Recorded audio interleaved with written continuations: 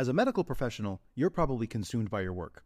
Because of that, you likely miss out on big opportunities to protect and grow the wealth you work so hard for. Luckily, through passive real estate investing, you can place your capital in the hands of trusted syndicators who do all the legwork while you sit back and let your money work for you. Syndicators like Ascent Equity Group. Ascent Equity Group is led by 3 medical professionals turned full-time real estate investors who have secured $250 million in assets in just 3 years. And their latest opportunity, Sunrise in Chandler, is open now. Sunrise in Chandler is an exciting 177-unit value-add multifamily opportunity in the affluent city of Chandler, Arizona. This Class B asset in a Class A location was secured at a significant discount and is already cash flowing out of the gate, with 89% of the units still in need of renovation. Sunrise in Chandler is close to meeting its capital raising goal and will be closing soon. So if you'd like to learn more, visit ascentequitygroup.com/best deal to schedule a call.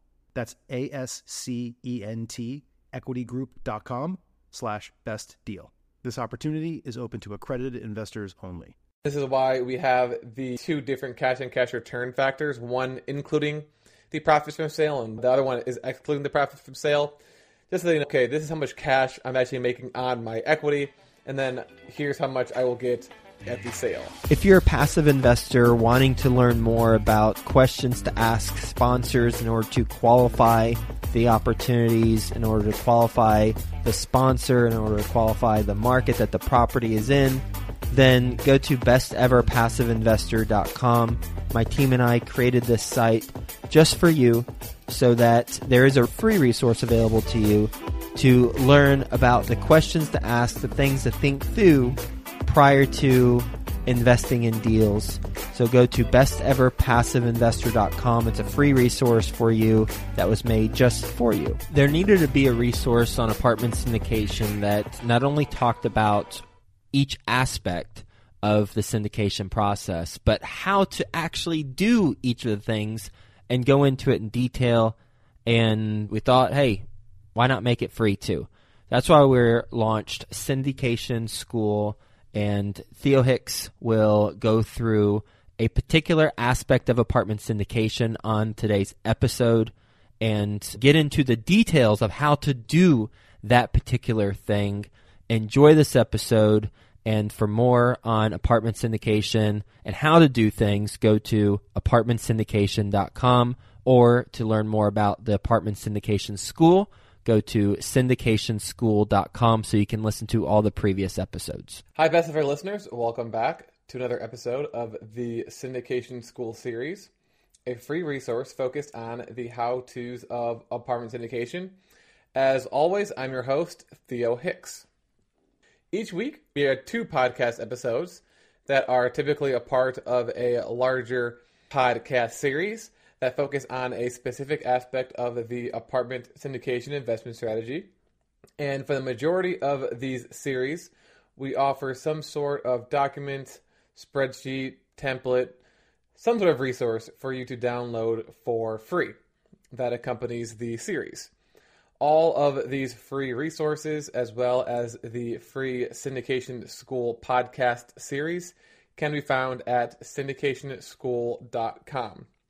This episode is going to be a continuation of a series we began last week. So this will be part 3, and that series is entitled How to Secure Commitments from Your Passive Investors. So if you haven't done so already, I recommend listening to parts 1 and 2, which were aired last week, or if you're listening to this in the future, the episodes that were 7 and 6 episodes ago, where we introduced the 5-step process for securing commitments from your passive investors.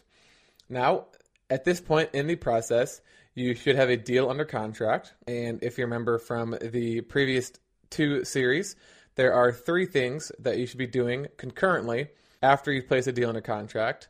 Number 1 is to secure financing on your deal. Number 2 is to perform due diligence on the deal. And then the 3rd is to secure commitments. So at this point, you really need to have listened to all of the Syndication School series, or at the very least, the previous 2 episodes. Or if you're just interested in learning specifically how the process of actually funding the apartment deals happen, then this episode in the series is good for you as well. So as I mentioned, this is a continuation. This is part 3. So in parts 1 and 2, we focused on step 1 of the commitment securing process, which is to create that investment summary. And now we're going to talk about step 2, which is to email your investor database. So once you have your investment summary created and you create that long 20-plus page PowerPoint presentation that highlights the entire deal, the numbers, the financials, the property description, your business plan, the market, things like that, then the next step is to actually let your investors know about the deal you have under contract. So logistically, the best way to do this is to create some sort of automated email. So when Joe first started out, he actually sent each of his individual investors an email. So he went into Gmail and then he had his list of investors. And so he made 10, 20, 30 plus different emails and emailed all of them individually. Now, obviously, this is technically possible if you're doing your first deal and maybe you only have a handful of investors. But eventually, when you get to Joe's level and you've got thousands of investors, that's going to take an entire day to write emails, to send out the emails. So again, if you want to do that, more power to you. But in order to save yourself a lot of time and also to make your new investment offering emails more professional, then you can create a nicely designed email using an automated email service. And the one that we use and that we obviously recommend is MailChimp. So if you go to MailChimp.com and create an account, I believe it is free up to a certain amount of people on a list, maybe 50. And after that, you have to pay a monthly fee. But MailChimp allows you to import a list of as many people as you want. And then they have kind of a process that guides you through creating your first email campaign. And there's a lot of built-in templates and things you can click, drag, and drop to make your email look very professional. And I think I'm going to include a link, just a link, for this episode that is an example of one of Joe's emails, just so you can see how it flows, how it's designed. And obviously, when you take a look at that, it's something that you can't do using something like Gmail, for example.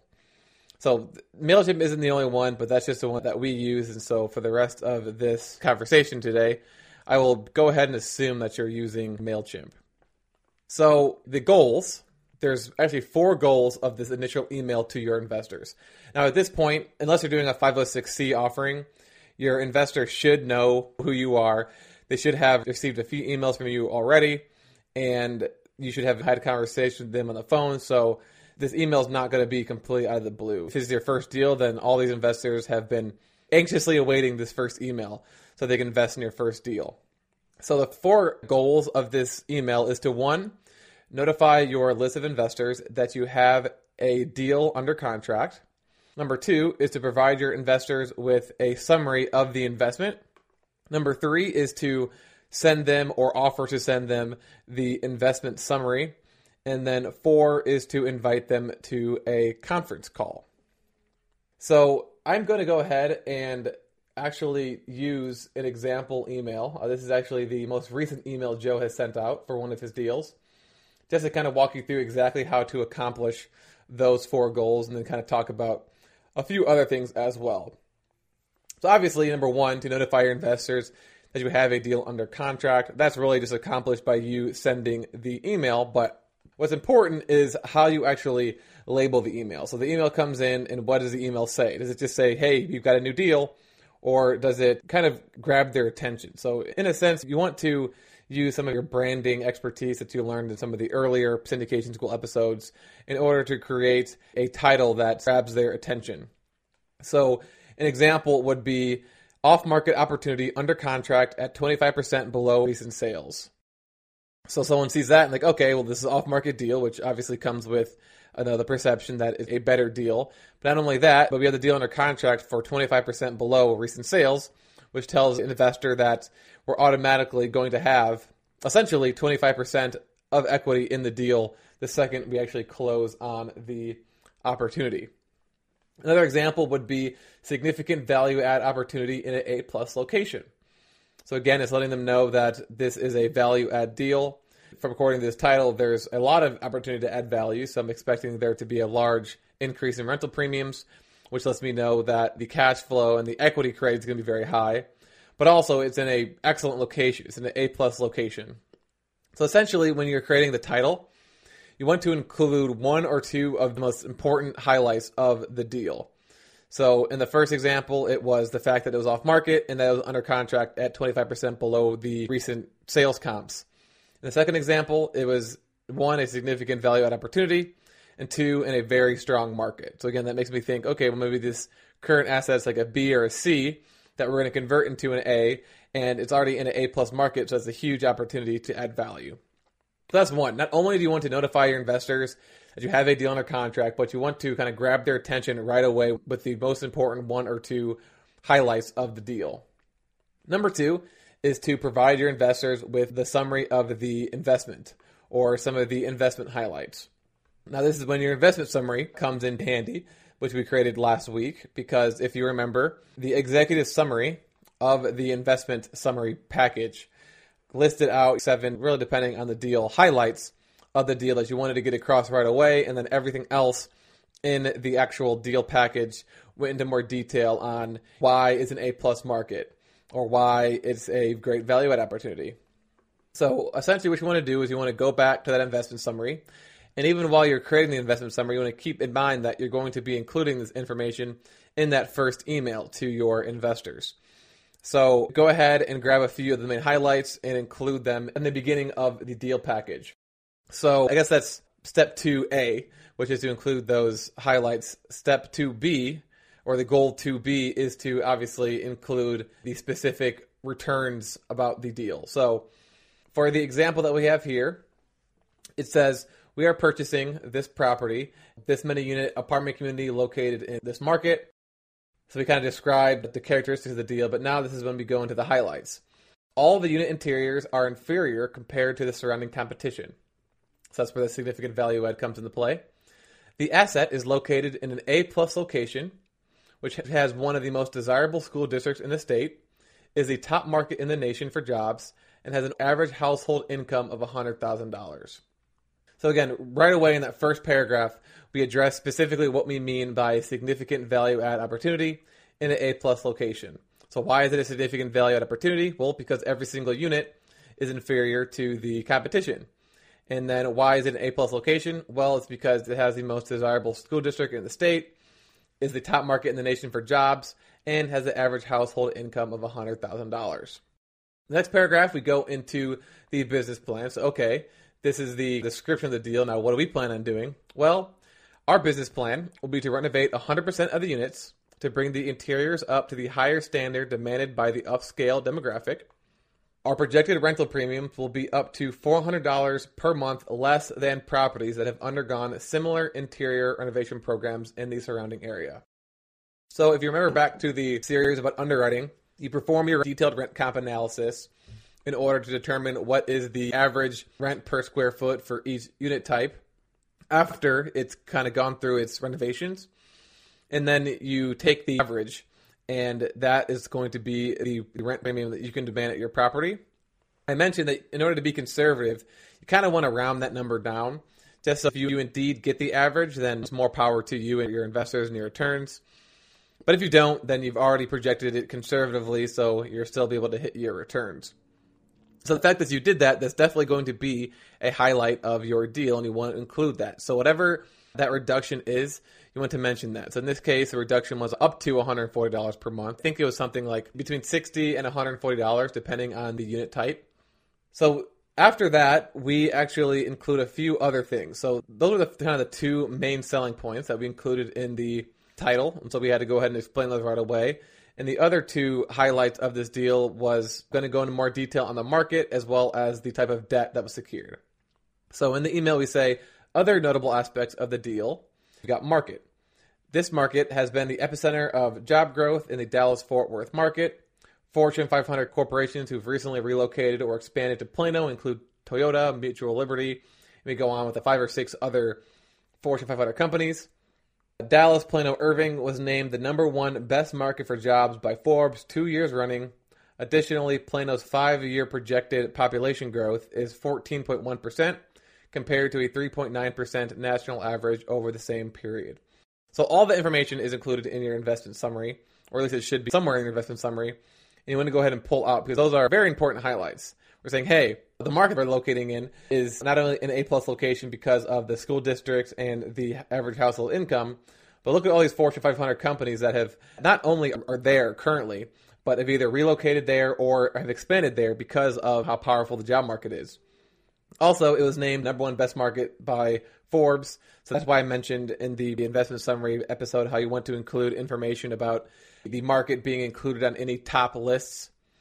And then we also mentioned the population growth, because if you remember back to the podcast series about market analysis, one of the things you want to track is the 5-year population trend. So the previous 5 years compared to now.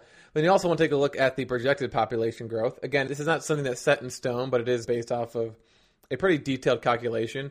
And the fact that this particular market is expanding at a rate almost 4 times greater than the national average is a great sign for the demand of rentals in multifamily in this market. And the other one was debt. So for the debt, we said we're assuming a low leverage loan with a certain amount of time remaining on the loan at a historically low interest rate. We mentioned what the remaining time is and the interest rate. Why is this good? Because this loan will provide investors with limited risk given the low interest rate and our ability to hold the asset long term. Although this has been not modeled in our projections, we've also implemented our Once we've implemented our value-add renovation program, we'll focus on obtaining a supplemental loan to return significant equity to the investors. So 2 big things there. Number 1 is describing how great the loan is that they are getting on this deal. It's assumed, so it's got very low leverage, which reduces the risk. It's got a remaining loan term that is greater than our predicted hold period, so we won't be forced to refinance or sell. And the interest rate is extremely low compared to how it is currently today if we were to be securing a regular loan. Essentially another value-add opportunity at this property, because the debt service is going to be a lot lower than it would have been if new debt was secured. And then additionally, we also mentioned the fact that we plan on securing a supplemental loan so that the investors will be receiving a portion of their equity back. But most importantly, that was not included in the actual projections. So I also said this during the episode about underwriting. If your plan is to refinance or get a supplemental loan, you do not want to include that in your projections, because let's say, for example, your plan is to do a refinance at year 3, and based off of your projected NOI at the end of year 3 and your projected cap rate at the end of year 3, you project that you will return 40% of your investors' capital. Well, if you did that, then the 5-year returns to your investors would look like 8%, 9%, and then 48%, and then back down to maybe 10% and then 11%. And so that annualized cash-on-cash return is going to be extremely high, and it's not necessarily a realistic reflection just because, one, that's technically a return of their capital. It's not a return on capital. So they're essentially going to receive 40% of their initial equity back at year 3, then they're only going to get 60% at the end of the actual business plan. And also because you might not actually do that. And if you don't do that, then your projections are going to be off and your investors are going to be disappointed because they're not getting that 40+% return year 3. And I guess thirdly, and this is why we have the 2 different cash-on-cash return factors, one including the profits from sale and the other one is excluding the profits from sale. Just so you know, okay, this is how much cash I'm actually making on my equity, and then here's how much I will get at the sale. The long story short, if you do refinance or supplemental loan, do not include that in your projections. Now, this is just one example of a deal that we present to investors where we talked about the market and the debt. But what you include here depends on the deal. So another example could be any sort of operational improvements you've identified. So let's say you've determined that you can decrease the expenses by 20% or 15% or whatever. Then you'll want to say in your title it'd be 100% value add opportunity or off-market deal with significant operational upside.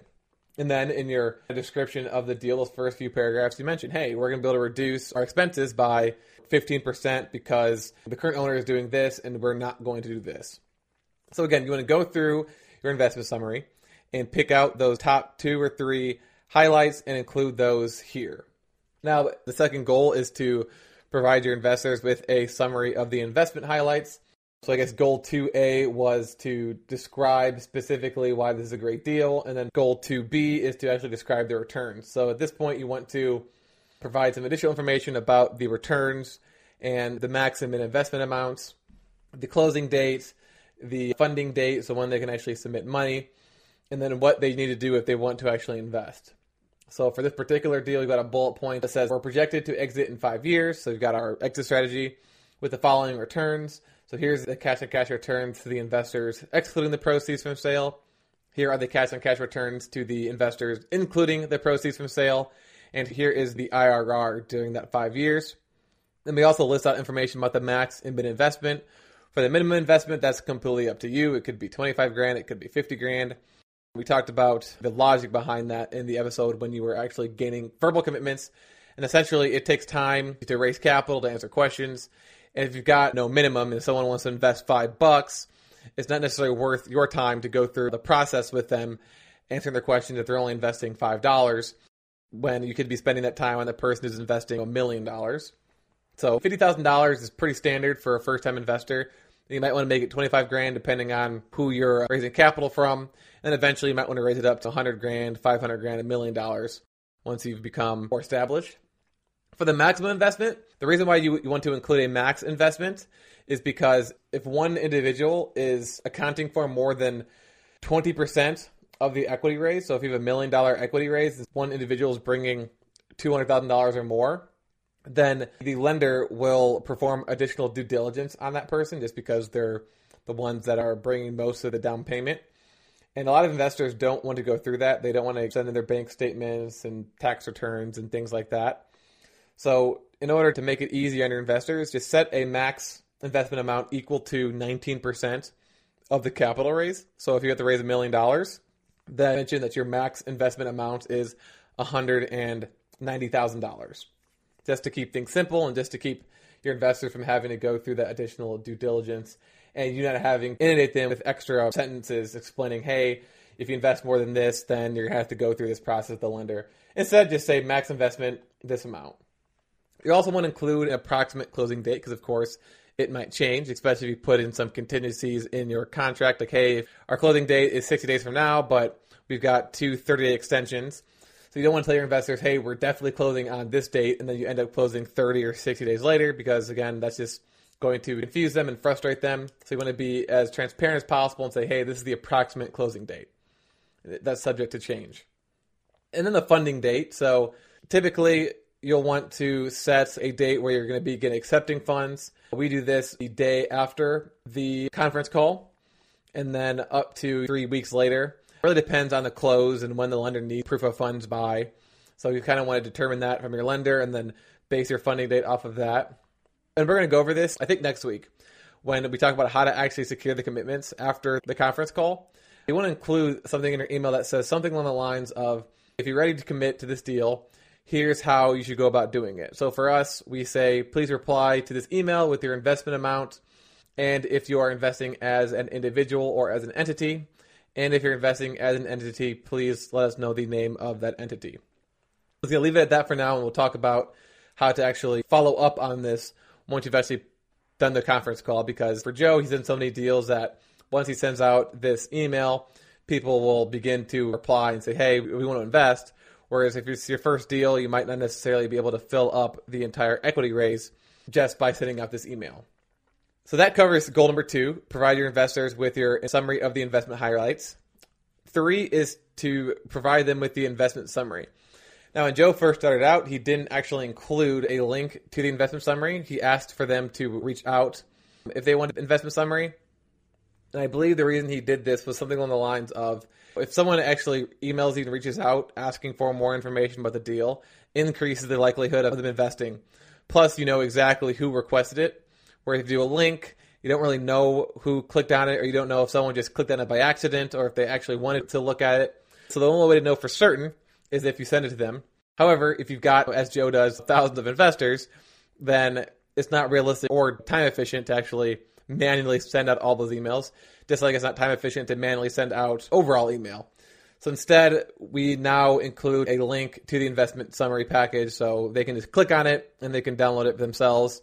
And we can technically see on the back end, because of the functionality on MailChimp, we can determine who exactly clicked on it. But again, this is more of a time saver for both us and the investors to make sure that every single investor who wants the investment package can see the investment package.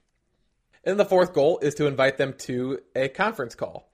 So you don't want to just send out an email and then that's it and have your fingers crossed that people actually invest.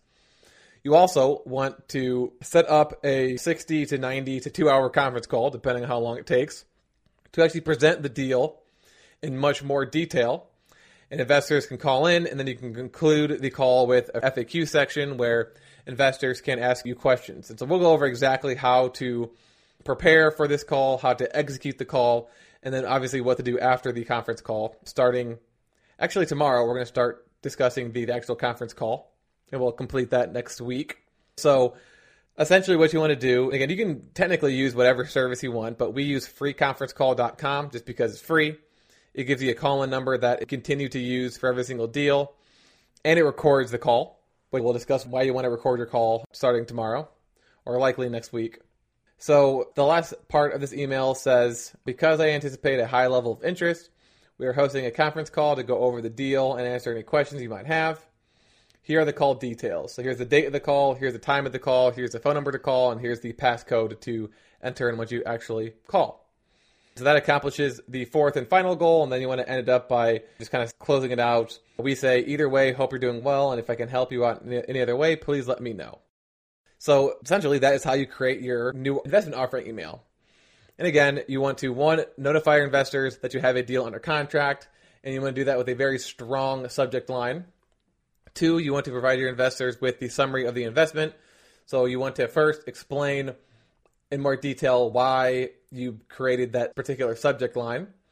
2, you want to go over any other notable aspects of the deal. And 3, you want to include information about the returns, the min and max investments, the closing date, and the funding dates.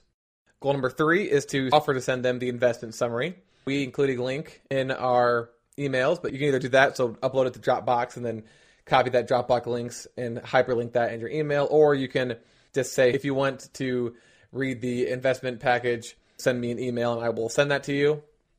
And then number 4 is to invite them to your conference call. So we use freeconferencecall.com, and you want to include the date, time, and the call-in information in the end of the email. So that concludes part 3, which is discussing the second step of the 5-part process for securing commitments from your investors, and that is to send an email to your investor database. Tomorrow, we're going to begin to discuss step number 3, which is that conference call, where you go over the deal in more details. Probably won't get through that entire process tomorrow, so we will finish off that next week and then go over the final 2 steps of the commitment securing process. Until then, I recommend listening to parts 1 and 2 of the series. I recommend listening to other syndication school series about the how-tos of apartment syndication. And make sure you take a look at that link that we provided that has an example of how our new investment summary email flows. And also download the template we provided last week for how to create your investment summary package. All of that can be found at syndicationschool.com. Thank you for listening, and I will talk to you tomorrow. If you're a passive investor and want to learn more about Ashcroft Capital, the company I co-founded with my business partner Frank, and in particular want to learn more about our strategy and how we think about the opportunities that we purchase, go to ashcroftcapital.com and click the strategy button above, and you'll be able to read through our thought process we use when we're purchasing multifamily properties. What if you could earn $10,000 per month net cash flow for life? Now you can at the Residential Assisted Living Academy. Gene Guarino teaches you how to take a single family house and turn it into a cash flow machine. Visit RALacademy.com to learn more.